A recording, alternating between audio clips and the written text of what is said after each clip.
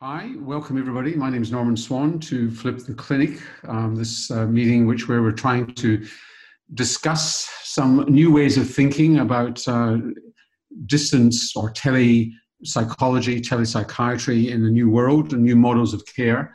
We're not going to be talking about new ways of billing. What we are going to be talking about is how we actually might transform mental health care in Australia. And it's really quite a radical moment in Australia where within a matter of weeks, days in fact, we've transformed how care can be delivered. Sort of things we've been talking about for a long time. And it's now on the threshold, it's now happening. And really this discussion we're having is independent of platforms. It's about actually how to do the job that we're all trained to do. My name is Norman Swan. I produce and present the Health Report on Radio National, and I'm hosting this. Ian, let's start off and you tell us some context to this discussion around Flip the Clinic. Yeah, so I'd like to thank people for taking the time, and I'd like to recognise the Indigenous people of our lands and the lands on which we all meet and are collected today, and pay my respects to their elders past and present, and to everyone who's lived with mental health experiences in their own life and in their families. This is such an interesting time and challenging time for all of us. And we have seen in the Australian healthcare system the sudden discovery of Alexander Graham Bell's invention from 1876, the telephone, this week in our own Medicare system. And suddenly everyone is having to use it to connect the people in need of a service. But actually, digital mental health isn't simply tele-mental health. It's not really about telephones. It's about the 21st century digital technologies that we have. And the capability, the potential that we might finally in Australia and internationally do what we've always wanted to do. Actually take services to scale to meet the enormous need that's out there in quality mechanisms and in a highly personalised way. We've been very lucky in Australia, and we'll hear from an international expert on this shortly, to actually have had a great deal of innovation here. But much of that innovation has never reached actually those in greatest needs. It's been in universities, it's been in particular platforms, it's in particular centres, but has never really impacted on the wider health centre. So this is the first in what we hope is a series of webinars that will actually go to what are the big issues if we're finally going to go to scale and provide a wealth of opportunity for those who have mental health issues to access world's best care in highly personalised ways, in ways they may prefer, that at the end of the day, we might end up with digitally enabled services that are actually considerably better and scalable and accountable and transparent and fundable.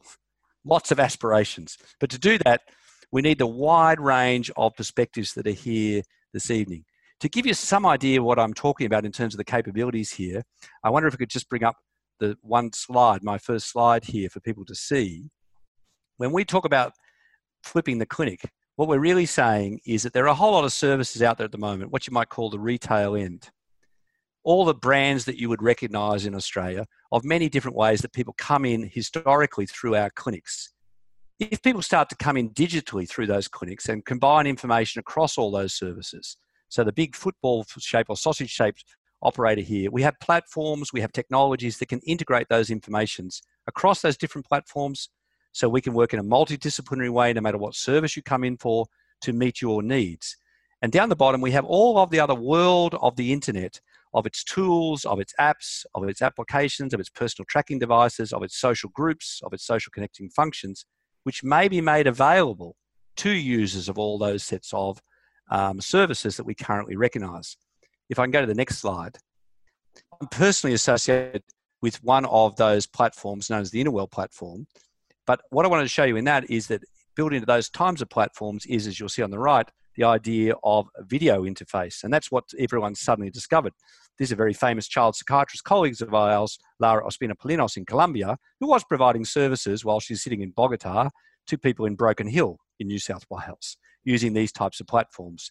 But it's that video capability embedded within a whole digital system. So when we talk digital mental health, we're not just talking what's happened this week of suddenly using video or telephone. We're talking about systems that take the best of what clinicians currently do, that interface, that capability, but potentially taking it to scale with all sorts of new capabilities. The rest of the people you hear from tonight are all engaged in various ways of many of the issues. Who's it for? What populations? How is it safe? How will it be regulated? How can it be optimally done? We hope to use the opportunity with you and with your comments, and we have had more than 800 people register for this particular webinar. We want to hear your comments. We want to hear your key concerns. We want to hear what fusses you. So in the future, we can plan further informational and interactive sessions that help us as a community come to terms with the tremendous opportunity that now arises from otherwise what has been one of the most challenging times in our social history with the COVID-19 crisis. But out of that is an opportunity potentially to do things really differently. Take the academic, take the well-developed, take the narrow, and see whether we can apply it at scale. So at that point, I'll hand back to Norman. Yeah, I mean, it's fine to say all that, Ian, but I mean, it sounds still abstract. I mean, are we talking about a different session, for example, with the client than you would face to face? Is this more like single session therapy, or is it, you know, what's the nature of the interaction, and are we changing that fundamental model? There's no doubt that digital health interventions are fundamentally different than in-person, one-to-one in particular, in clinic with a warm, caring, lovely therapist type person. Mental health is filled with warm, lovely, not me, but it's filled with other warm, cuddly, nice, interactive people, and people love that. What it's often not attached to, though, is specific skills training, tracking, triaging, making sure you get the right care first time in ways that actually suit you. It's quite, in many ways, profession-centric and clinic-centric and not scalable. So clinicians fundamentally do have to take the best of what they've already learnt, apply it differently, but then combine it with a whole lot of new technologies and skills that typically they have not used, and potentially do that with many, many more people than they currently do. So yes, it won't be simply taking the existing item numbers or the existing clinical training in psychology or psychiatry or general practice or social work or nursing and just doing it over a video platform. That isn't digital mental health. That's telehealth, just using the more recent invention than the telephone. So yes, it'll be fundamentally different. You'll still need the skills that you had in your discipline, but you're going to need to learn to interact with technologies and greater partnerships with people in care, where they are actually partners in care and empowered by the technologies in ways that I would argue is not the case with current interactions. So is this about tracking, surveillance, monitoring? I mean, what's it about? It's about personalization through monitoring. Everything in the worlds we talk about is consented to, is approved by the person themselves, but they get to put information in. They get access to tracking tools, whether there's sleep-wake cycle, whether they're mood monitoring, whether there's substance abuse monitoring, whether there are other physiological monitors. They learn more about themselves. So the whole clinical thing is not averages, it's not clinical trials, not clinical guidelines, not what on average works, but actually what works for you. In what way does exercise drive your mood? In what way does reducing alcohol improve your sleep? In what way does changing your thoughts change your sense of well-being? It becomes about you over time. So the tracking, the measurement-based care concept over time does become critical. And what about the client population? Is it all high prevalence problems, anxiety, depression, or do you envisage low prevalence disorders, people with psychosis, bipolar disorder, and so on, being helped by this? I think one of the things that will be really different here in the multidimensional assessments that I'm using in our systems is we will respond to complexity much better. Not to diagnoses, not to categories, not to low prevalence versus high prevalence, but to complexity. What is your sets of needs? What are the services you actually require to work in partnership? Who are the multidisciplinary care providers? And how do we contact you? And we'll see in John's data shortly, much more information from the service user, much more regularly, to drive a much more responsive service system. Okay, well, let's move to John Torres, who is the Director of Digital Psychiatry Division, Department of Psychiatry at Beth Israel at Harvard Medical School in Boston. He's got up at some totally ungodly hour to do this, so hats off to John Torres. John, just tell us about your experience and, again, give us a touch and feel of what we're talking about here. Yes, so thank you guys for having me. I think Australia is a world leader in digital health, and especially digital mental health, so it's an honor to be beaming in even from Harvard, talking to all of you about digital mental health. And what I wanted to show you guys was in a couple slides, some examples that are tangible things of how digital mental health can be different, but in some ways offering the same type of information and services. So I'm going to flip to the next slide. So here's just an example actually from really 2014, now 6 years ago. And this was a simple smartphone app where we asked people with depression to basically take surveys about their mood every day. And I think what's interesting is here's what that actually looks like in reality. Those green boxes are when we saw the person in the clinic on day 0 and 30. You say, what is that blue line that's kind of like a stock ticker graph? That's people's daily mood. It goes up and down compared to the green boxes. And you notice two things. It's higher than we see on the green boxes, and there's those diamonds when someone reported thoughts of suicide or self-harm that were severe. So you're seeing just by asking people surveys in real time, when they come back for a clinical visit, having a graph like this tells a very different story than, again, say, having two of those green boxes. We're understanding people's dynamic symptoms, how they evolve over time, how there's fluctuation. And again, that's just by asking people to give us data in real time that we can use for their care. And the field has been doing this for a long time. And we'll jump to the next slide. Just before you go to the next slide, there are apps everywhere, with all due respect. And one of the problems is that they don't necessarily integrate with anything. They just sit there as an app. And the therapist doesn't actually use it because there's work and time involved in integrating that into their system. So it's all great. You've got a mood thing, you can look at it, but in fact, you don't use it because it's time consuming. Yep. So there are a lot of apps. We think there may be, when you kind of count to meditation, to mindfulness, to wellness, over 10,000 mental health rated smartphone apps out there today. One of the projects we do here in the States is I chair the American Psychiatric Association's Health IT Committee. We actually have an app evaluation kind of work group and task force. And we've kind of looked at how do you separate out the good from the bad apps? How do you kind of have some guidance to find a useful, safe tool and avoid some of those dangerous, creepy ones?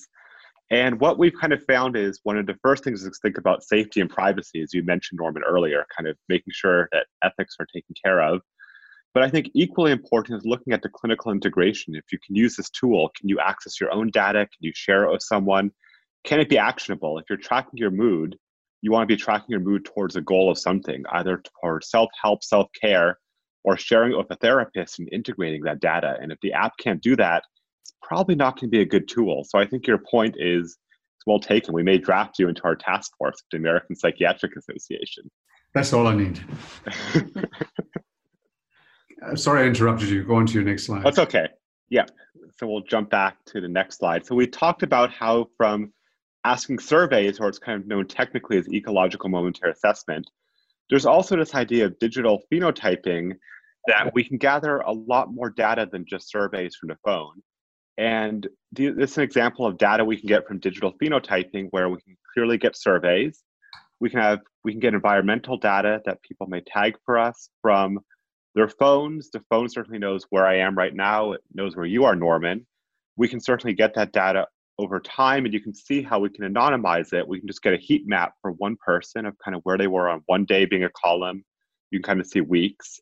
So we can learn about kind of time at home, distances traveled. We can learn about step count, kind of exercise and sleep. And we can put all this data together to learn, in this case, we're learning about relapse in people with schizophrenia. So what we did is for each person, we set a personal baseline. You can see in that kind of graph of all the dots. Then each day, once we knew someone's personal baseline, we said, well, is that person's mobility, is their sociability, and their self-reported outcomes or surveys, is that kind of below their baseline, or is that above it? And what we could tell is when we had a lot of dots above their baseline for an individual person, for one person this is, we say, that person is at higher risk. The red arrows kind of when the person relapsed and had to go to an emergency department. But you can see that because we can learn of each person, what are their personal patterns of behavior related to their illness, we can kind of say, well, certain things are happening together and different for that one person compared to themselves. That may indicate that there's higher risk. So kind of using digital phenotyping, gathering more data from the phone, we can learn about kind of personal risk patterns for each person. And I'll explain how we put this together on the next slide. So how we use this in Boston is in research, but also what we call a digital clinic. And you can see that because an app, and again, many apps can do this, there's so many, as you kind of said, great apps from Australia and interesting work, but if we can collect this physical activity, environmental stressors, real-time surveys, through an app, kind of yellow in that box, we can run relapse risk algorithms, but we can also kind of make a personal plan for people, as Dr. Hickey alluded to. We can learn about how people are doing, but that doesn't come between and below the patient and the clinician. We want to ensure it's a strong therapeutic alliance, and that additional digital data, if anything, should be bringing the clinician and the patient closer together. It helps me when I do this understand the lived experience of the people I'm working with, what they're going through. And in part to make sure this doesn't detract from the clinical visitor quality, what we've also done here in Boston is we've added a new person to our clinic called a digital navigator. If you think about it, in radiology, it may not be the radiologist who actually takes the x-ray. It may be a technologist, right? A radiology tech. In pathology, there may be a pathology tech. So if you think about it, for digital psychiatry, we may have a new person, the care team, a digital navigator. And what that digital navigator can do is they can help set up apps, they can help troubleshoot technology, they can help with pesky webinars, getting those video things going. So I think really thinking about new tools and new data and new people to support it. And that brings me to the last slide. I was thinking about making sure we support people with the right education, the right skills and knowledge. We also have to make sure and realize that not every person, clinicians, but patients as well, has been given kind of opportunity to learn how to use technology towards their mental health and well-being. There's a program we have called DOORS, Digital Opportunities for Outcomes and Recovery Service. We actually offer groups where we teach people, especially with schizophrenia and bipolar disorder, what is a smartphone? They may have one, their social worker may have given one, their therapist may have helped them get one, but no one's actually said, how do you actually use this phone towards your mental health and wellness? And you can imagine that people really want to learn. Sometimes when you are given a phone, you don't get the manual of how to use it to improve your mental health. So making sure we offer training programs to help people best utilize technology. Again, clinicians and people with lived experience of mental illness as well can be a very powerful tool. So I think you're seeing it's new data, but it's also new systems of care, new team members, and new education as well. And so I just want to back up a little bit. So for example, let's say you've got somebody with schizophrenia or bipolar disorder. This looks too good to be true. I mean, you offer something like this to somebody with schizophrenia if they've got a sort of slightly paranoid mood. They're just going to think that you're following them and they wouldn't trust it and they're going to throw it in the bin. What sort of acceptability do you get to convince people? And that's exactly what you are doing. You're following them and you're monitoring them to help them, albeit, but it could feed delusional paranoia, for example.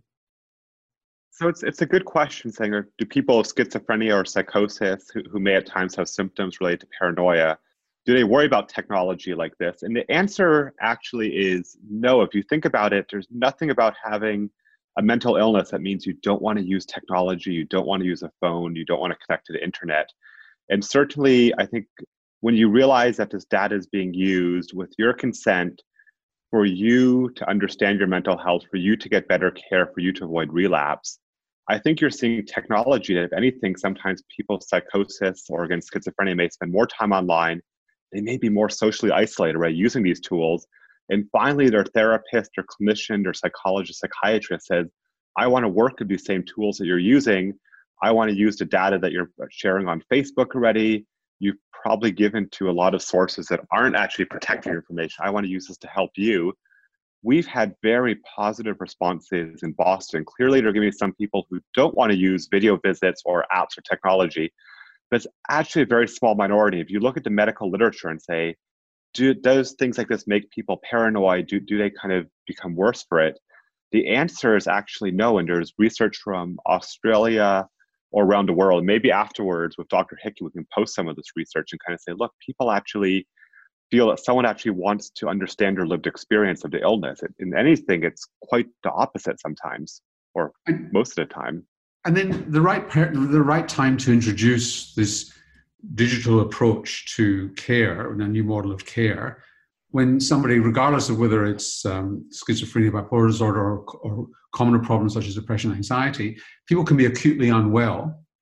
And can you introduce them when you're acutely unwell, or there's the right moment, or the right moment is day one on the first consultation? So the right moment is on day one. Again, first, the digital technology, one of the weaknesses, we don't have a baseline. We're learning about it in comparison to each person. We have some ideas, But because it's newer for these digital signals I talked about, we really do a lot of within-person comparison, meaning we look at changes within each person. So having it starting on day one gives us a better baseline of how someone is doing in those changes. And there's going to be a lot of competition in the marketplace between platforms. Just very briefly before I move on, is the extent to which is the criteria you would use as a mental health professional for selecting the platform for you?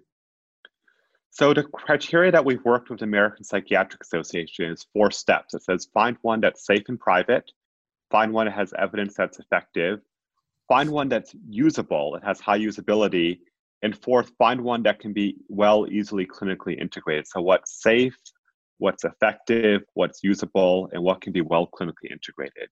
And those are pretty universal criteria, but you'd be surprised how quickly some of these apps don't meet those bars. Okay, John, thanks very much. We'll come back to you later, no doubt, in question and answer time. Sam Hockey is next. Sam is Youth Ambassador, Youth Mental Health Ambassador, former Mental Health Commissioner, grew up in the New South Wales coast and has lived experience in this area. Sam, do you want to just talk to us about your perspective here in terms of design, co-design involvement of consumers in this? Yeah, I think that it is an incredibly poignant time to be using this space of not just telehealth, but digital health and flipping the clinic, as the webinar is called, and particularly using co-designed products that are and services that are designed with the user at the center, ones that model the delivery of care with the clinician and the individual together, ones that have had either the individual as part of the design process, either in co-design or as consultation. Either or is fine, but letting the public know which you have used is extremely important, especially to people with lived experience. And then I think doing that is the only true way of being able to actually have a product that serves the individual that you're trying to serve properly and truly. So tell me, you've experienced this concept of Flip the Clinic yourself in terms of digital mental health? Yeah, and I personally have found it incredible. I found it. What can you share about it that you would like to? I think it's important that we get the feel of what it's like as a consumer at your end. Yeah, I think first and foremost, it's not to replace face-to-face services. That is not at all the idea. The idea is to complement and to further build the pathways between the individual and their clinician and the service provider. I have used anything from Fitbits to my Apple Watch to sort of sleep monitors to track how my personal progress is going, and those sorts of simple circadian rhythm style aspects actually have affected my mental health and well-being. And similarly, even just using face-to-face and sort of FaceTime, Zoom conferencing for appointments, especially recently in this time, I've had an appointment over FaceTime, so that. So how do you feel about the effectiveness of so there's personal monitoring, the personalization that both Ian and John have spoken about, to suit your needs and monitoring your own health and well-being to give you control, understand all that. But tell me about the therapeutic efficacy, if you like, from your point of view as a consumer, when you're doing a FaceTime session on your mobile phone, or how you're doing it on your laptop. Yeah, I think that it hasn't. It doesn't it doesn't replace face-to-face. There is a percentage that lacks with face-to-face or isn't as good as face-to-face, but the thing is, you are still receiving the care when it is the appointments, and it isn't replacing or ignoring all of the face-to-face appointments. It's to do every other appointment, or to, in times like now, to be able to attend those appointments. And for me personally, that's been an absolute lifesaver, particularly in such a crisis. Could you see? I mean, you work in peer support, don't you? Yes. Yeah. Could you see it replacing for people who prefer it? I mean, would you see any decrement, if you like, in their care if people opted for this as their mode of care for everything? You know, almost no face-to-face. Yeah, I mean, I guess I could. For certain individuals, I think I could. I know a lot of people who tend to use only online resources like forums and chat groups, and a lot of people prefer the anonymity. So there is that benefit of it.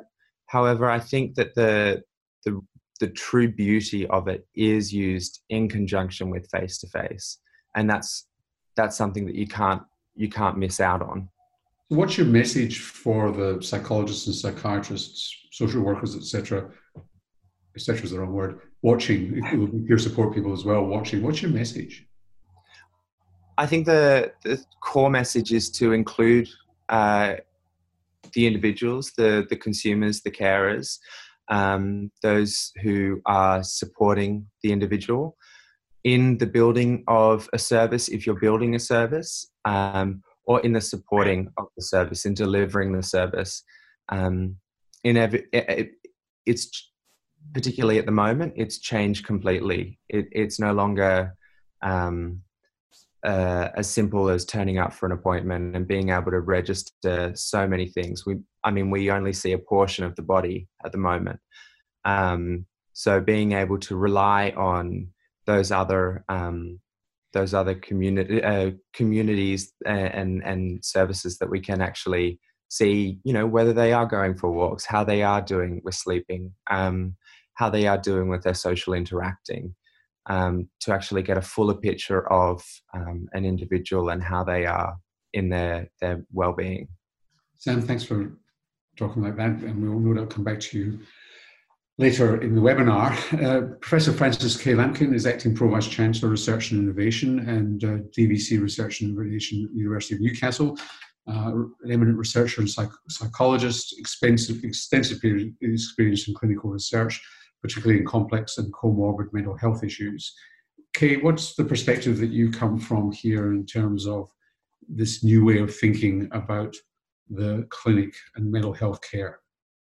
Thanks, Norman, and I think it's really important that we're doing this session tonight. So thank you, everyone, for making time to tune in.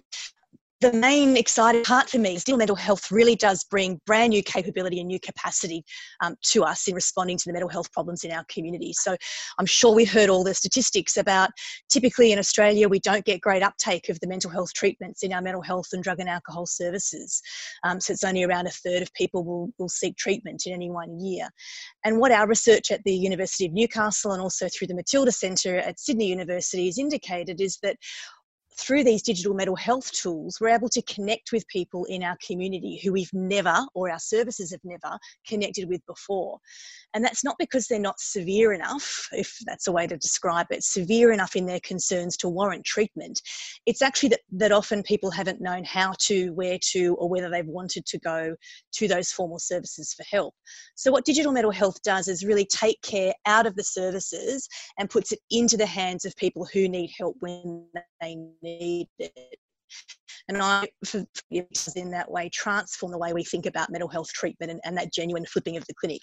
And it's putting that person themselves at the centre of it all. And I think the exciting thing about this is that it's also an extremely effective way to deliver and connect people to high quality mental health treatment.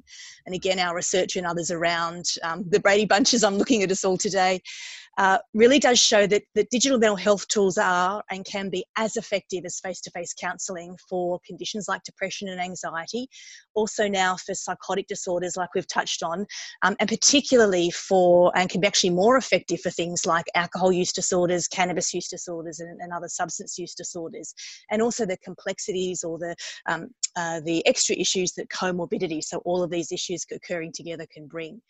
And just picking up on a couple of the points that Sam was mentioning, people in our trials who've been through our digital programs actually rate their alliance, so their experience of therapy in terms of the bond and their connection to the therapeutic process, equally as high whether they're receiving a face-to-face treatment or one of our digital programs. And for digital tools, they really rate their independence and self-efficacy higher, and that's associated with better outcomes for people who are higher on self-efficacy. So I think what also excites me about digital mental health is that it's bringing a new level of quality to mental health care and is enabling an ongoing connection to that care in a way that will make a genuine difference right now for people, but also over the longer term as they can dip back into and out of these digital tools. So I'm not quite sure, Frances, how you get better quality out of this. I mean, I spoke about the potential nervous reaction of, say, somebody who might have schizophrenia to be monitored by something like this, and John answered that question. But I would see also a nervous reaction on the part of maybe a therapist, to a psychologist or a psychiatrist, who says, "Oh, this is a way of monitoring my quality of care, and I'm not going to have, they're going to be monitoring my fidelity to CBT, and I like my freedom and be able to do whatever I like." So I'm not quite sure how it translates to quality. Well, I think it's it's actually in the model and the way we deliver the care. And so the automation or the program or the course that we might develop involves some education and some ways in which a person can teach or train themselves to do things like problem solving skills or identify and challenge and manage problematic thoughts.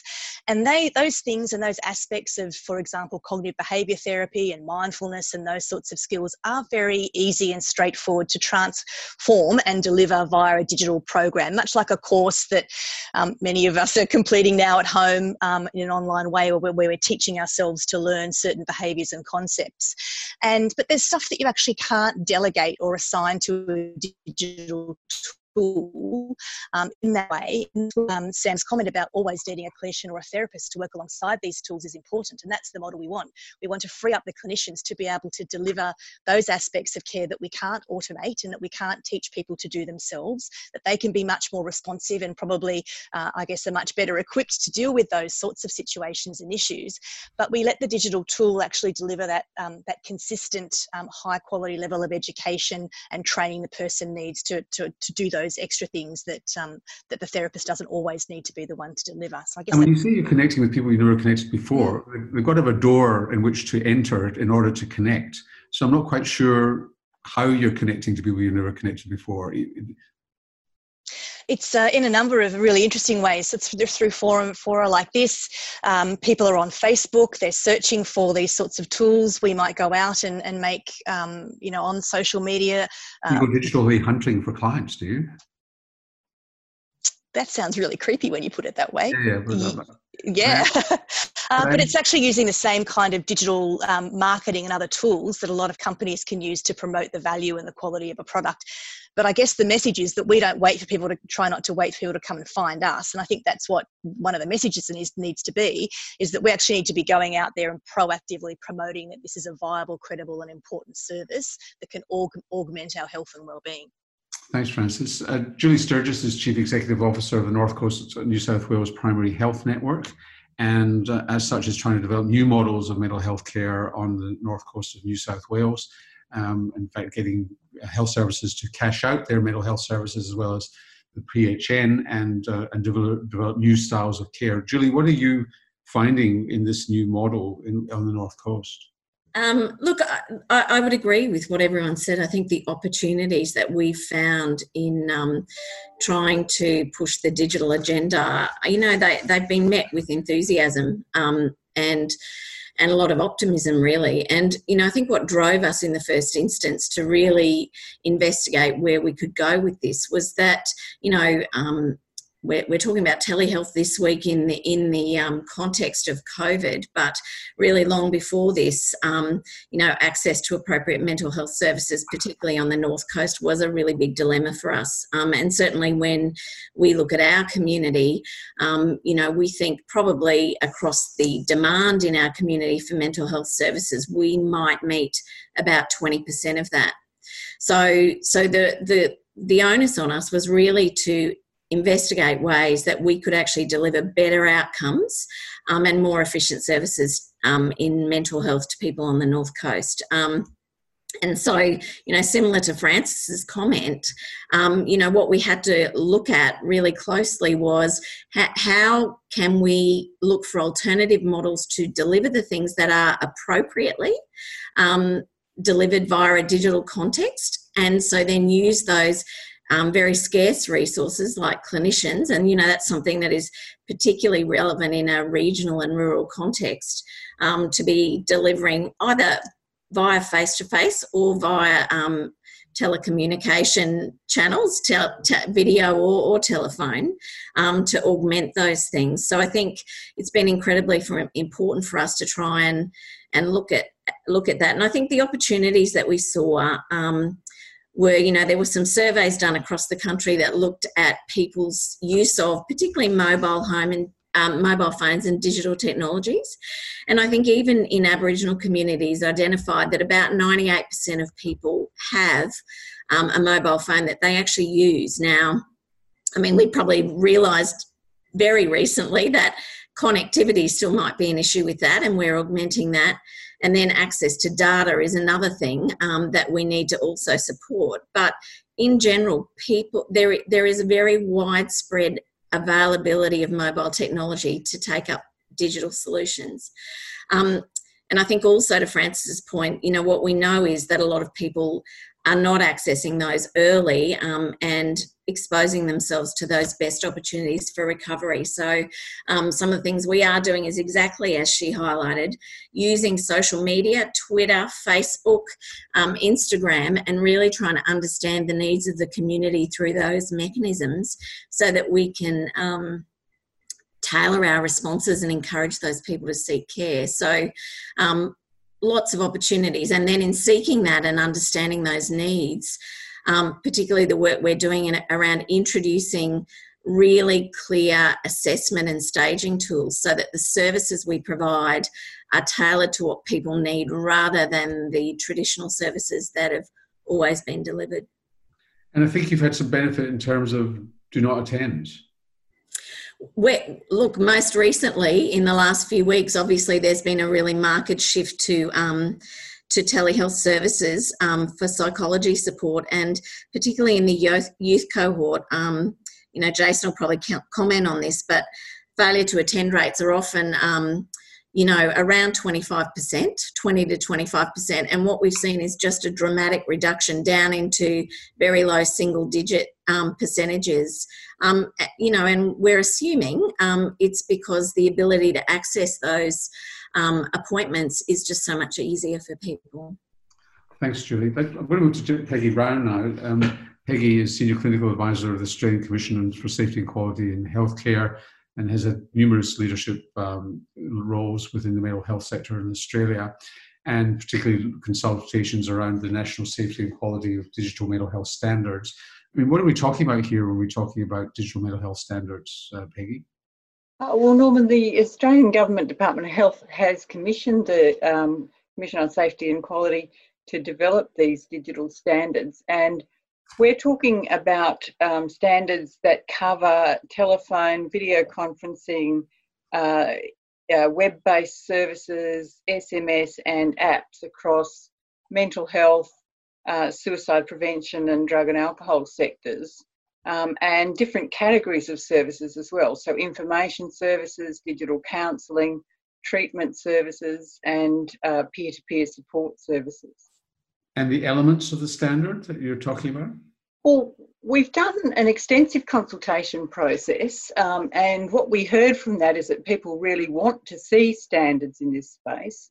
And there were both clinical and technical elements that were important to people. And so at the moment we're consulting on draft standards, and we have 3 standards. The first one is a governance standard, and it integrates clinical governance and technical governance. The second standard is around partnering with consumers, and we've already heard some of the speakers tonight emphasising how important that is. And then the third one is around the model of care standard, about establishing and delivering the model of care, about minimising harm, and also looking at communication and recognising and responding to acute deterioration. Is there a standard that will prevent digital mental health going the way of non-digital mental health, which is that we have drug and alcohol services separate from mental health services, separate from suicide prevention? They don't talk to each other, they don't like each other very much, and comorbidity falls through the cracks. Are you going to create standards which force integration?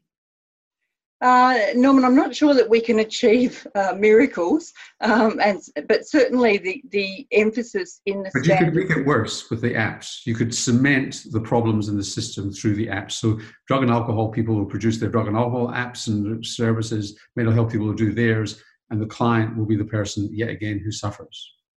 Yeah, I guess what I was wanting to say, I guess, is that we're not trying to, within these voluntary standards, to actually require or mandate that there has to be interoperability.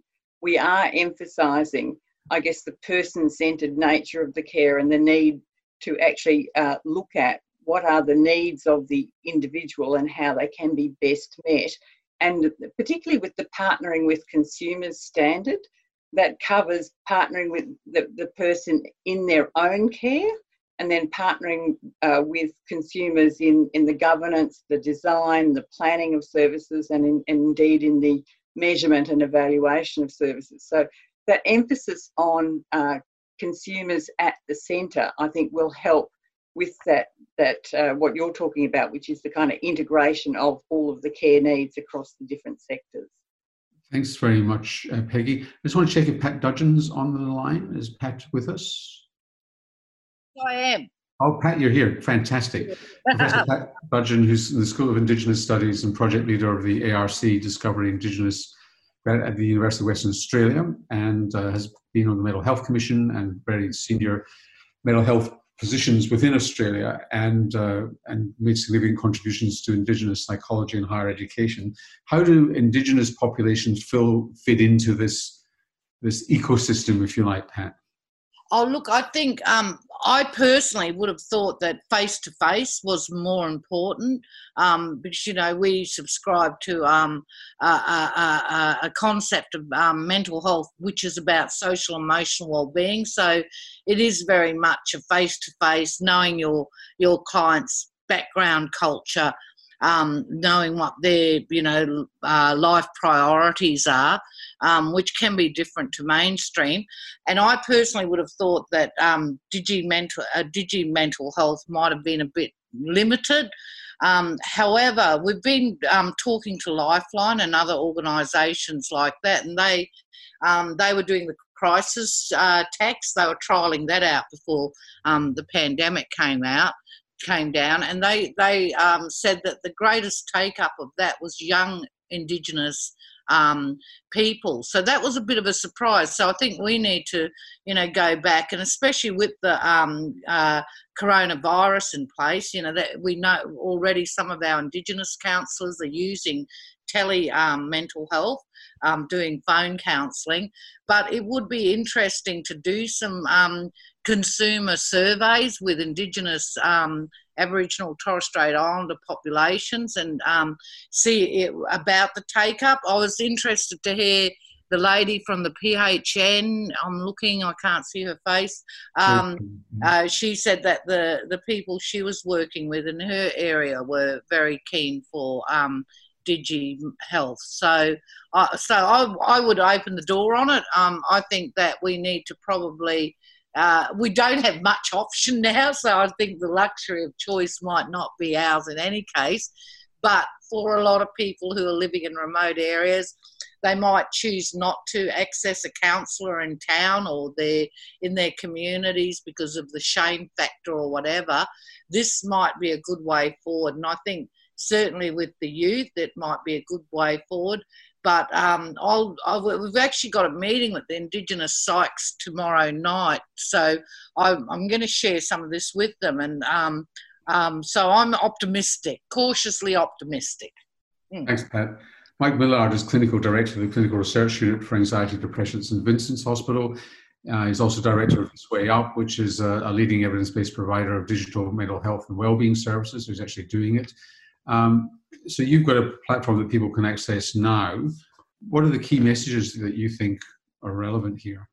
There's been a lot of the things that have been raised so far, I guess I'd comment on. I think that one of the things that we're mindful, and I say this as part of the clinical research unit, is that when we're jumping into the sea of online tools, to try to make sure we're using the ones that have evidence.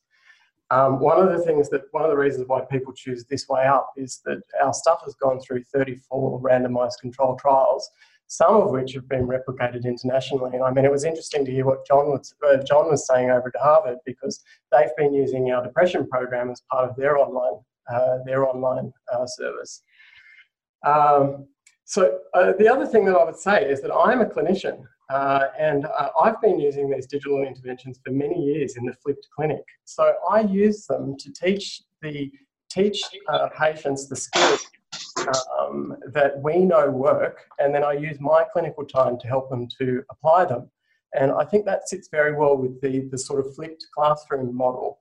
On the slide that I've put together, I've said that there's a whole variety of the ways that we use our stuff. So it's either as a standalone intervention, and as a standalone intervention, it breaks my heart, it works. So that's for the high prevalence disorders, that's for anxiety, it's for depression, it's also for our chronic pain course as well.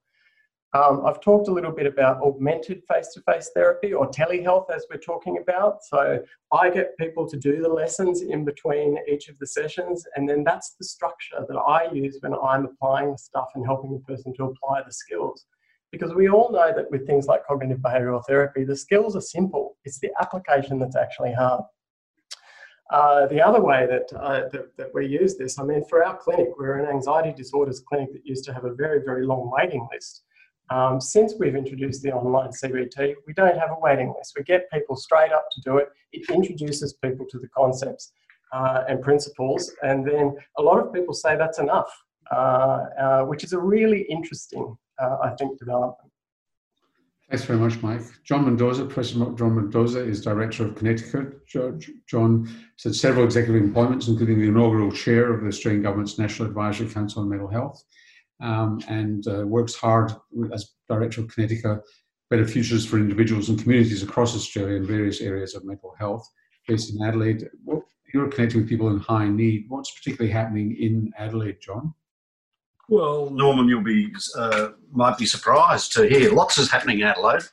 The thing we're doing at the moment, and it's part driven by the COVID-19 problems that we are all confronting in terms of how do we continue to provide care to those people with persistent and sometimes severe mental health problems. They're clients of community mental health teams, so they have ongoing care needs. And at this time, when we're faced with a pandemic, there is a tendency to want to withdraw some of those services. So not visit people in their homes, not have them come into community mental health clinics and so forth.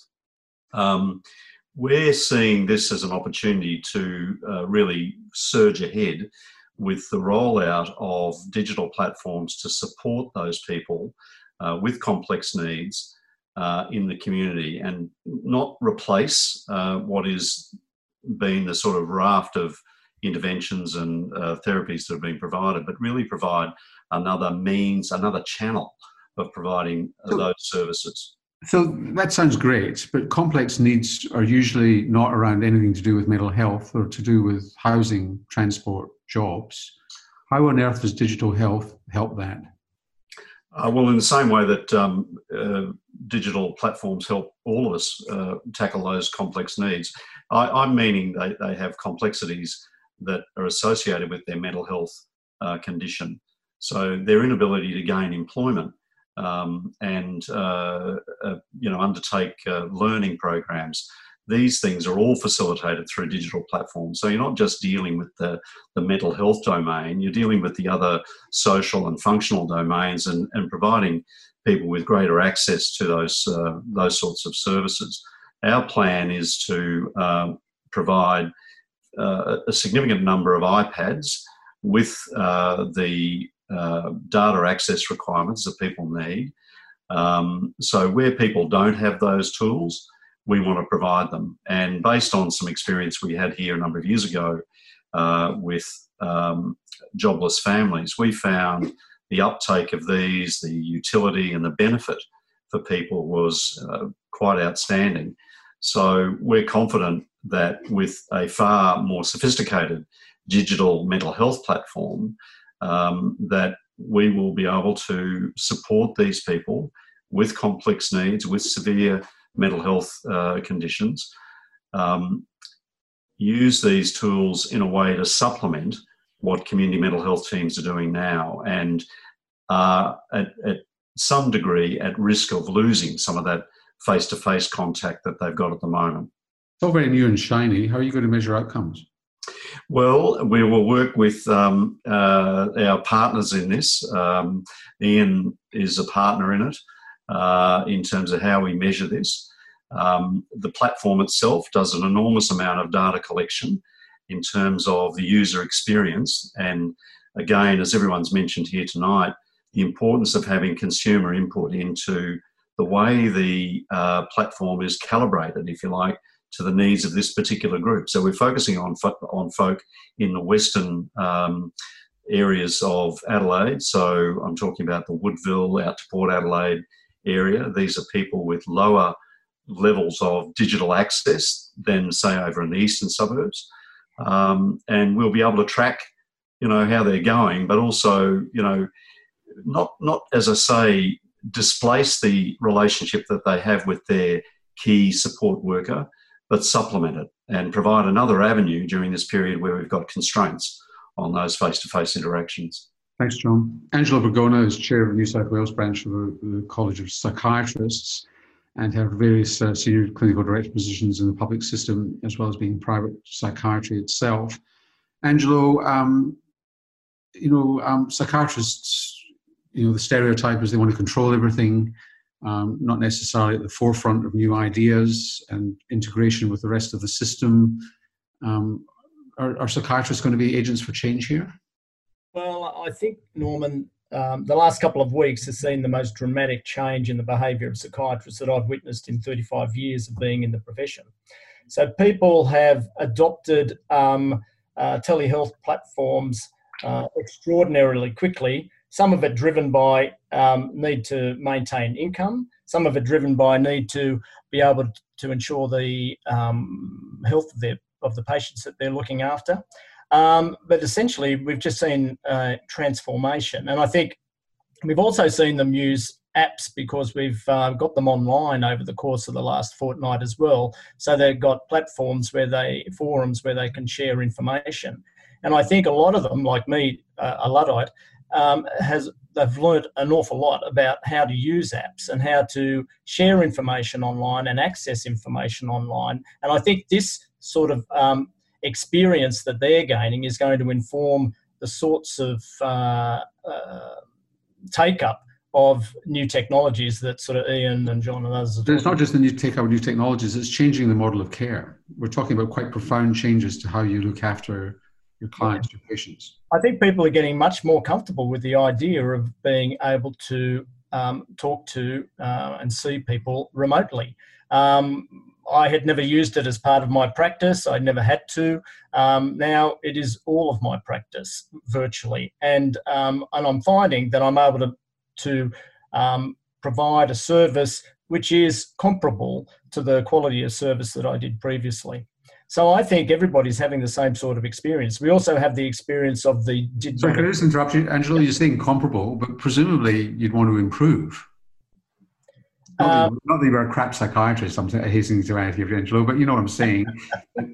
The promise here is that you get integration, you get feedback, you're allowed to monitor and so on, and it changes the way you deal with it. It's not just the 1 hour session that you might have as a billable thing on Medicare. It's an ongoing relationship with the client. I agree. Then we haven't been big on looking at outcomes, and our way of monitoring has been very much a personal clinical experience way of determining the improvement in patient care. And I think these applications potentially can add a much better level of science to what we're doing. Thanks, Angelo, for that. Michael Moore is Chief Executive Officer of the Central and Eastern Sydney Primary Health Network, active GP, and had a long interest in digital solutions, particularly with youth mental health services. Michael, what are the risks, if you like, related to telehealth? Are they real or imagined or what? I think there are real risks, and I think, as Angela has just said, we are going through a very rapid transition. We're in a fast car that's sort of roaring down the road, and we've got to watch out for the risks that are ahead of us. And this is not a staged rollout. This is a very sudden, very rapid implementation. And so, there's a few things we need to look out for. And I guess the scheme that I have in my head is, what are the organisation risks? And I'm talking about individual practices risks. What are the technology risks? What are the risks to the person that's actually delivering the service, the psychiatrist that, has suddenly been thrown into this, something that they've never dreamed that they would have to do? And what are the risks to the client? And there's real risks to the organisations, because we, as a primary health network, deal with a lot of NGO mental health providers. And there's viability issues for some. And if they're not able to jump onto this cart that's rolling down the hill, this digital health thing, very quickly within the next couple of months, under the COVID public health orders, they're going to become non-viable services that aren't able to provide a service. And so that's a big risk. In terms of technology, yeah, go on, sorry. Why don't you talk about those risks? I mean, they can put you off completely. Are there ways of mitigating them? Well, I think as a primary health network, we're doing what we can do with the organisations that we contract with. And so the kind of services that we would ordinarily provide to GPs and private allied health practitioners, we're now starting to provide those to NGOs as well. And it's a tough call because, they're bigger than the clients we're normally able to deal with. And so, with the GPs, you can kind of go, well, look, use the phone. And then when you're comfortable with that, maybe use Skype. And then when you're comfortable with that, use some kind of, enterprise level type teleconsultation thing, like, Health Direct or Innerwell, is a very good product. So, there's a whole conversation we had, but with dealing with the NGOs, it's a big conversation. So this is not something necessarily one jumps in with both feet straight on. You have to think about it a bit. Well, unfortunately, we've already jumped in and we kind of have to think while we're falling into the water, yeah. Unfortunately, we don't have the luxury at the moment because of the public health orders of doing things any other way. So I think we're all doing a crash course in risk management. And presumably that emphasises getting the platform right in the beginning. Yeah. Sebastian Rosenberg is fellow of the Centre for Mental Health Research at the ANU and also the Brain and Mind Centre. Sebastian, you've had a long interest in inequities in mental health. This could make it worse because there are huge inequities in access to information and communications technology. Yeah, that's exactly right, Norman. So there are two main issues, I think, with the Better Access program. There's inequitable access across Australia because it's really based on where the health professionals operate. And there's almost a complete lack of accountability. So we're spending $30 million every week now, and we know almost nothing about the health impact of the spending. I should also say that that's not tele mental health, though. No, I'll get to that. So new client. This is showing, however, how a well-intentioned program can really run awry quite quickly. New clients into Better Access 2 are also only about 1/3 of all clients every year. So the model of care and recovery is not at all clear. So I was really pleased to hear from Peggy Brown that standards have been developed. But to be honest, Norman, we've had national mental health service standards since 1996, and it's very difficult to see them driving systemic quality improvement. There is already telehealth in mental health, Norman. In the outpatient setting, more than half of all community mental health services provided where the patient wasn't present lasted between 5 and 15 minutes. Most of these were surely phone calls made from hospital outpatients to the consumer to see how they're going. Now, in 2017-18, there were 2.2 million such services. So I guess my question is, is this good care?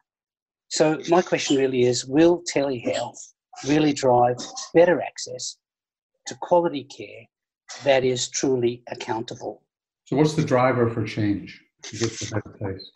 So look, there are models elsewhere where we have, well, first of all, there needs to be a proper thinking and investment, not just in the delivery of a service and a model of service, but in a model of accountability. And there are templates elsewhere. You look at the way the IAPT system was implemented in the United Kingdom with regular monitoring and reporting of outcomes. You look at the way New Zealand implemented real-time feedback from mental health consumers about their progress. These are the way we need to be thinking about investing not just in services, but in real, genuine accountability. Okay, well, we'll come back to some of the details on that. John Fennelly is director of the board director of the Black Dog Institute, long career in public service, and was mental health commissioner in New South Wales. John, as someone, the family member with severe and recurrent mental illness, how could these systems be better utilised, and how do you answer some of the criticisms or cautionary tales of both Michael Moore and Sebastian? Well, I have to say, Norman, having spent a lot of time both from a policy end but also with a family member in this area, I really hope that COVID-19 will be the disruptor that this very static mental health system needs. The fact is, for a person with severe and persistent mental illness, oftentimes every episode might as well be the first. The system doesn't learn as it goes. It's not very respectful of the person. It certainly doesn't engage them in a partnership often.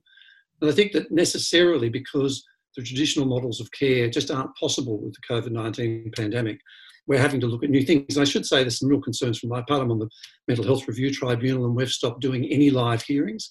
So we don't go into prisons, we don't go into hospitals, and I hope that doesn't go on for too long, because I think there are areas where you do need a presence and you need to be asking difficult questions, which often get lost through the telehealth style technology, through videos. But this opportunity where you start engaging people in a way that has the promise of giving them as much of they need in the manner they need it and the time they need it, I think is really promising. And hearing John Chouros and also hearing Sam describe his involvement, I feel there's a lot of promise here, because oftentimes the person isn't given the opportunity to truly partner. For instance, isn't actually adding their own data into the system about what their experience is on a week-to-week basis. So, we see them in hospital, we surround them with care, we send them out into the community, and they may not see anyone very often at all, and they certainly don't have an input. We still rely on the old, you'll come and see me at this time, or I'll come and see you. Whereas what we've seen today through this webinar is the potential for tracking all sorts of things on a much more regular basis, but the person with the lived experience having a role in that and a stake in that, and having a conversation about that, which is much more real than it often is today. And I, without wanting to expose my own family members' privacy, the fact is they've had many, many experiences over many, many years, and the system itself hasn't learnt much about them in that time. And I would hope that with digital technology, where you can really give that person, that is the person with lived experience, a stake in that and a different type of relationship. Because the fact is, this COVID-19 will disrupt the power relationships that currently exist. The fact that you might have a telehealth engagement with your psychiatrist, your psychologist, and that, to me, is a really positive thing. Not the fact that it should happen all the way like that, but the very fact that a person has to traipse into someone's office to see them, often at a level of need when, frankly, they would do just as well by telehealth. I've got to tell you, it's been an eye-opener for me in terms of my family member. We tend to ring them. I now realise that we should have been doing FaceTime and Sure. all the other things. So I think there's a great promise in this as a disruptor. Julius Ajayi, thanks very much, Michael, John. Julius Ajayi is a transitional nurse practitioner in mental health and a credentialed mental health nurse at the Kildare Road Medical Centre in Blacktown. From your perspective as a nurse practitioner, Julius, what's the use you're finding for digital platforms in patients with mental health care? leading mental health care? Thanks very much, Norman. Being a user of the platform myself, it's giving the opportunity to have patients come through because, I'm based at the primary care sector at the GP practice, and most people, they do trust their GP, so they come in to onboard on the program, and we've been able to use the platform to do a bit of a screening for people who ordinarily would not have met the threshold for the tertiary or the secondary mental health care. So, for example, people who maybe they got like low to moderate, depressive symptomology, or people with psychological distress that they might benefit from psychological therapy. The use of this platform is actually opened that door for people to come in through the primary healthcare sector, through their GP, to access the service and get on the system and get on that platform to do their own that collaboration, to do their own self-assessment, to come up with ideas as to how they want to move their health and mental health well-being forward. The platform, so it improves connectivity and engagement. Absolutely, and also people who will not ordinarily, present to, so for example, the community mental health team or walk into a mental health service will normally come to the primary health care to talk to their GP, and by so doing, they can actually access, the digital platform to, maybe in their own home environment, be able to do their own self-assessment, and they can use that as a way to engage the clinician and ask for their needs. So, for example, somebody who is having some sort of high anxiety level or maybe psychological distress will be able to use that platform to say to their GP, I think I need psychological sort of therapy to deal with my high anxiety levels. And straight away, without mincing word or without wasting time, a GP mental health care plan can be put in place for the patient to access the right support. So there's efficiency gains as well. Julius, thanks very much indeed. Associate Professor Liz Scott is a consultant psychiatrist in mind plasticity and discipline leader of the Young Adult Mental Health Service at St Vincent's Hospital School of Medicine, director of the Young Adult Mental Health Unit at St Vincent's, and heavily involved. Now, Liz, are you currently flipping your clinic with technology? Norman, we are indeed. We have. What's remarkable, I agree with Angelo, is what would have taken 2 years of persuasion, negotiation and pushing, we've managed to achieve in 2 weeks. And it's been really interesting, some of the kind of initial kind of response to that. One of the most important things is that young people and their families have really rapidly adapted to this change. So we flipped our multidisciplinary community clinic. We've also flipped our specialised hospital outpatient clinic. And we're in the process of trying to flip our inpatient service to a telehealth, but also a digital health kind of service. Inpatient, just explain that one. Yeah, so at the moment in the COVID era, obviously admitting young people to an inpatient unit, especially as we're at St Vincent's Hospital, we're in the kind of epicenter of the current COVID cases, is challenging. So it's given us the opportunity to look at how we might run a kind of stepped care, look at less intense levels of care, and look at hospital at home treatment. So how would we provide a platform that would allow us to treat people in their own homes with the collaboration of community clinicians and families? So really to look at, what would have taken us a long time to put in place, we now think that we could actually do quite quickly with a digital platform that would allow us to track and monitor, and importantly, to escalate care. So really to provide care according to the person's needs and the intensity and severity of their symptoms, rather than to when their next appointment can be scheduled. And any sense of the quality of care? I mean, this sounds like a compromise. You could see it as a compromise, or you could see it as disruption for improvement. I think it's disruption, and I think it's really something that needs to be tested. What are the elements of care that can be provided at home? What would be the advantages of that in keeping young people within their community, within their school, within their job, for instance? So not causing the dislocation that hospital care can provide, but also about efficiency. We could treat more people. We could provide more specialist services provide better access at lower cost, work with young people and their communities, provide better skills, upskill people around the community, and keep hospitals inpatient services for those people that really need the care, for the treatments that can only be provided in a hospital environment, or for those people who really are not able to access those other forms of care or don't have the support available to them. Thanks, Liz. I mean, we could talk a lot about digital natives, about younger people who are more used to these technologies and they've got access to them. But of course, there's an older group of people as well. And Hayley Lamonica is a senior research fellow, board certified clinical neuropsychologist at the Central Clinical School at the University of Sydney. What about the technology, Hayley, for older people in Australia? Well, I think, Norman, the idea that older adults can't or won't use technology is really a myth that we just need to throw out the window. Back in 2014, 68% of older adults, so people over the age of 65 in Australia, were using the internet. And this is actually the fastest growing group of internet users. And also, in fact, they're the fastest growing group of gamers, which is quite fascinating as well. And through our group at the Healthy Brain Aging Program, we ran a survey, and actually 95% of our respondents, so this is a group of older adults over the age of 50, indicated that they were interested in a platform or a website or something to support healthy aging, their own health and well-being. So there really is a desire for this type of digital support.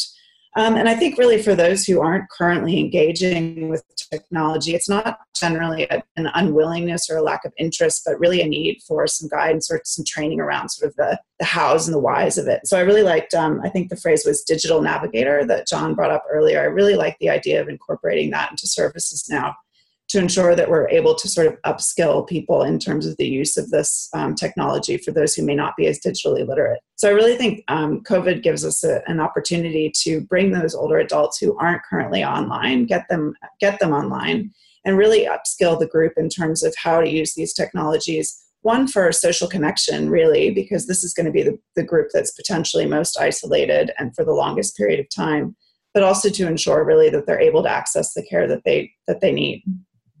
Thanks very much, Hayley. Jason Trethowan is Chief Executive Officer of Headspace National. Jason, let's talk about waiting lists in digital health. I mean, Headspace tries not to have waiting lists, but you inevitably do. Yeah, thanks, Norman. Look, I think I was talking to Ian Hickey about this today, in that not surprisingly, when you promote mental health and wellbeing and opportunities to access services, you shouldn't step away from that just because there's wait lists or capacity issues. But we do have to think differently, and I think the COVID crisis is doing a couple of things. One is that it's going to, for young people, it's going to unearth a whole nother waiting room. For young people who are perhaps stable in their life, they're going through university, things are going pretty well, stable employment. And all of a sudden, for the first time in their life, for many of them, this is a massive disruption. And this is going to really challenge their own mental health and wellbeing. Their goal setting may be different. The things that they enjoy the most and doing them often have been taken away in this, hopefully, what is going to be an interim period.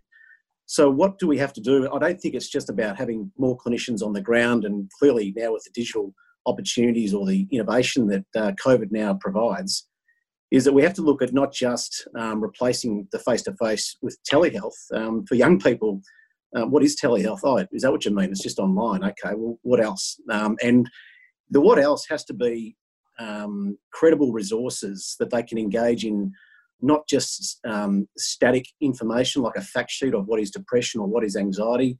If I'm homeless and I've got anxiety and I've been bullied, I should be able to see myself through 3 merged static pieces of information that starts to talk to me, as opposed to me reading 3 isolated pieces of information. It should allow me to engage at any time with peers who are going through very similar lived experience. I should be able to web chat. I should be able to SMS. Video, yeah, okay, I'm happy to do that if that's the way the funding system says I can do it.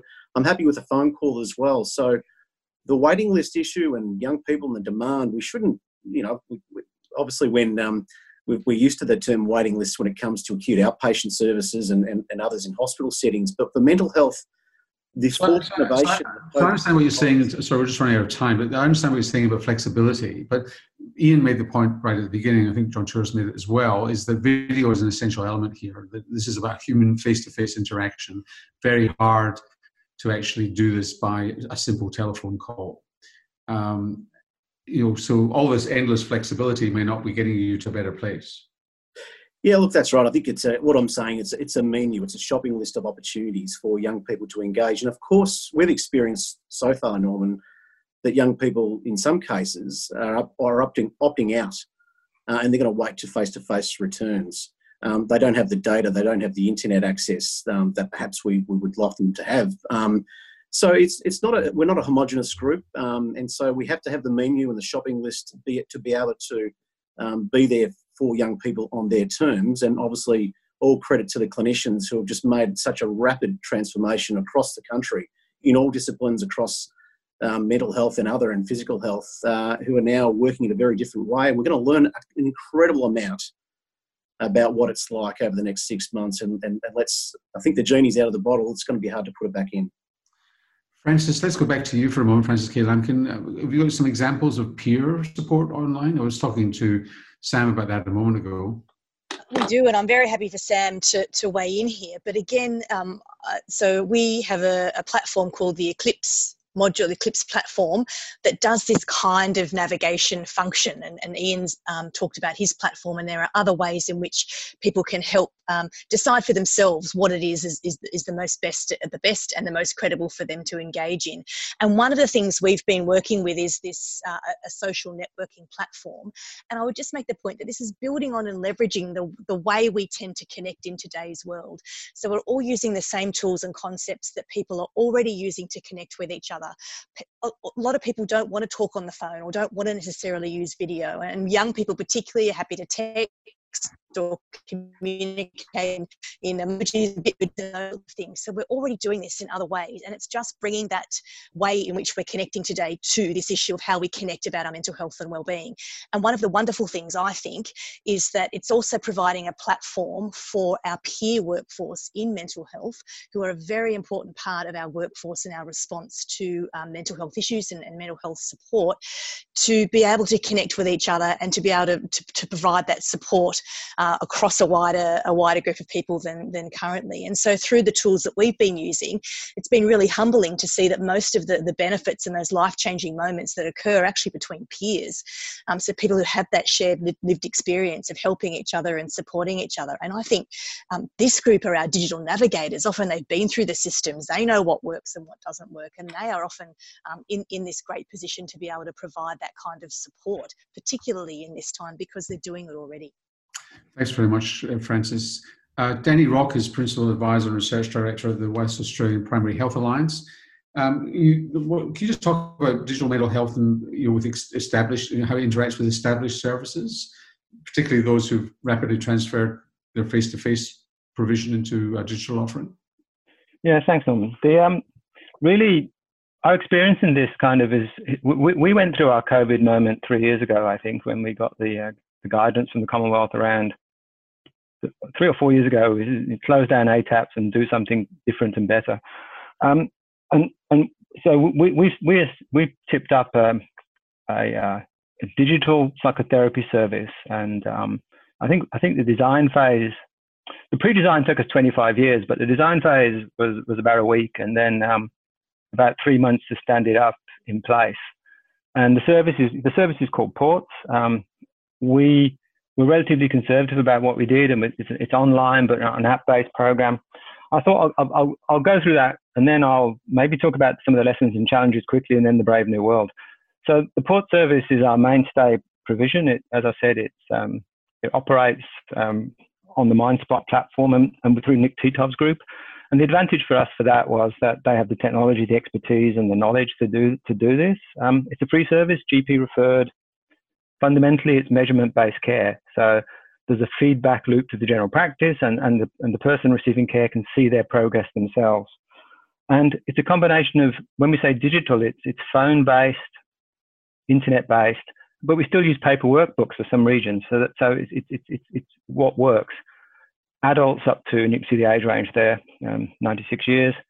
I think we've done 4,000 patients so far, and so the dots don't represent an individual patient. What are the results you're getting, Danny? We're running out of time. Okay. So what do the results get? That people get better, and they don't, it's not miraculous. They people who are severely unwell get to a sort of moderate level of wellness. People who are moderately well get to a copable, mild level, and so forth. What's really important with what we've done, Norman, though, is we follow people up at 3 months, because it's all well and good to be doing something in this digital space or any space, but we have and we sustain it at 3 months. And what's the most striking for us? It's not just simply distress going down, but as a fundamental measure, the days out of role. Days out of role seems to be a foundational measure. People want to get their lives back, and this gives them their lives back, and it's not so intrusive in their lives that they're overwhelmed, because many of the people we're providing care to, they're already overburdened. They're coming into care with 6 days out of role. Treatment is not exactly free in terms of burden. We're adding into their burden, and we have to be mindful of that. The other thing that's really exceptionally important in this is, I'm looking at the panel here. There's, I think, 23 or 4 of us. We're the weirdest people in the world. I mean, we're the people. We're not like anybody we treat, really. We design, conceive of, develop these things, and then we optimize them in RCTs. But we don't actually understand that optimization has to occur in the real world. Your point earlier. So it's great. It works fabulously. When I was director of research, everything we did worked. It was fabulous. It was in the western suburbs of Perth. It was just when we did it in the real world, things started to go apart a bit.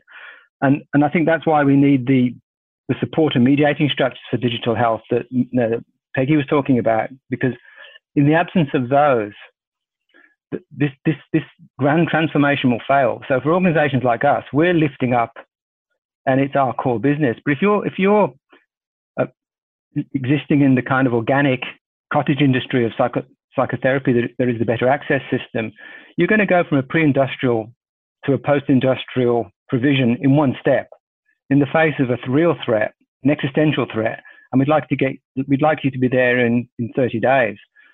And it seems to me, at least, that we seem to be applying one standard to, say, for example, the vaccination we're trying to develop, and saying this is going to take a year and we have to hold on, and applying a completely different standard to the provision of psychotherapy, suddenly as if you can substitute it as if it's a digital thermometer. So we're taking a mercury thermometer, when in fact the process is a whole-scale workflow redesign, and that's fundamental. I mean, just the substitution approach is not going to work, I don't think. Thanks, Danny. Ian, we're running out of time. Can you just summarize some of the big questions that have come in and what the possible answers might be? Yeah, look, thanks to everyone for their very detailed replies here. I've been typing furiously. Big issues around professional training. Do we got professions who are trained to actually do this? No, the professions will have to train to do this differently. Will it actually focus on increased quality of care and not be a degraded experience? That we need to have to track. Are there unintended consequences in certain situations? You've got to assume when you mess with a health system in the real world, as Danny was just alluding to, stuff's going to happen that you didn't predict from earlier, smaller focused trials. So we need to monitor that. The quality and safety environments, and so the issues that Peggy was emphasising, I think are absolutely critical, and that they are understood both by users of services and providers of services. And particularly the ones she raised about models of care. What are we trying to achieve here? Better care at scale, more personalised, more transparent, not a degraded experience from traditional face-to-face care. And I think what most people have been talking about is digitally enhanced services, not digital health versus clinical health, but how do the two come together to actually give a better experience? And the individual mix will need to be negotiated by the individual at the service level, but also by the different services. The whole integration of mental health and the change and the disruption that's happening. I love Angelo's comments. Everyone, even the older psychiatrists like me and him, suddenly have to be really different. The world just changed, and the tools are sitting there for us to engage in. We're all part of health systems, the providers, but the better care for those users right across the spectrum of mental health. So lots of people raised, we'll provide a lot of the resources, answered as many questions as I possibly can during this time, the output from that, and that will drive us into what other issues. So some people have been asking for us to recommend specific platforms, specific apps, particular tools. We've avoided that during this particular overview, but we will come back to that in very specific areas of interest. You mentioned some, Norman, like comorbid substance abuse, critical areas, others in aged care, common anxiety and depression, common sets of issues. So we will, in future seminars, pick up those very specific issues and less of the overview that we've had this evening. But if I could thank everyone, including you, Norman, for facilitating what has been a long and complex list of questions, it has been our goal to give people an overview. There's a tremendous amount of wealth here. I think Danny's point is critical. A lot has been done in narrow, focused areas by enthusiasts in the area.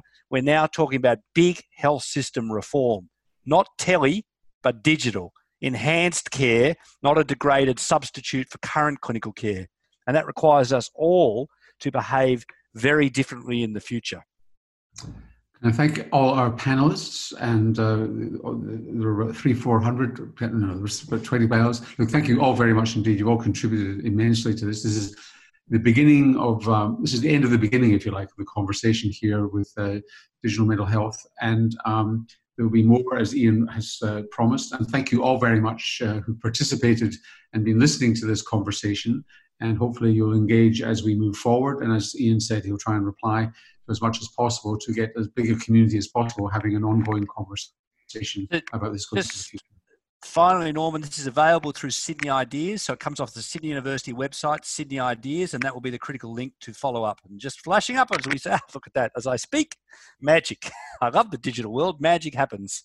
So these are the useful resources, but the links to the issues that have been discussed tonight, many of the references we're talking about, future webinars, and particularly the Q&A, which has been running furiously in the background, and other issues, we will then send out through the Sydney University Sydney Ideas website. Thank you all very much. And thank you, that was good. Nobody's going to go anywhere, but if you are, go safely. Stay home. Stay home for Easter. Bye. Thanks everyone. So much, Norman. Thank you, everybody. Thank you. Bye. Thank you. Thanks.